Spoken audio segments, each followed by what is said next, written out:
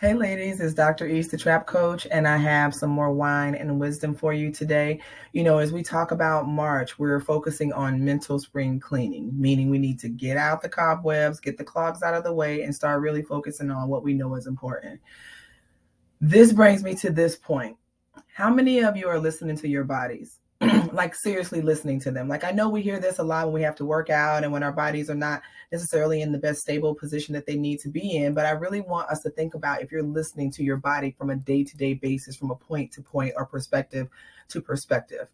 What I mean by that is it's just not about being hungry or tired. It's also about being aware of how your body shifts from moment to moment, how people can come into your space, right? In and out of your space and shift how your body responds. So when your body is tense, does that mean that it's something that you may not want to engage in? Is this someone that is bringing you tension or bringing you anxiety, or you're trying to avoid this person? Is this a situation altogether? Is the vibe in the room one that you don't want to be a part? So why are you still there? Why are you apprehensive about it?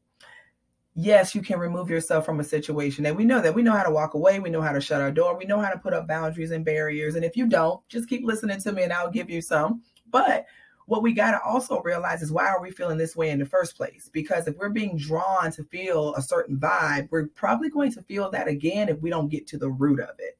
So if your body is super relaxed in situations, you want to pay attention to that. Like, where is my body relaxed? Why was it relaxed? How can I keep that vibe, keep that relaxation going as I travel into these other entities, into these other spaces? More often than not, you can decide that you want to bring peace to your day. That's my whole point. Listening to your body isn't just about the big signals, but it's about understanding all the small transitions that happen every single day, all the individuals that come in and out, and how they are impacting your body, i.e. impacting your life. And you can determine whether you want to continue to be impacted by the nonsense or not. Like, you totally have that choice.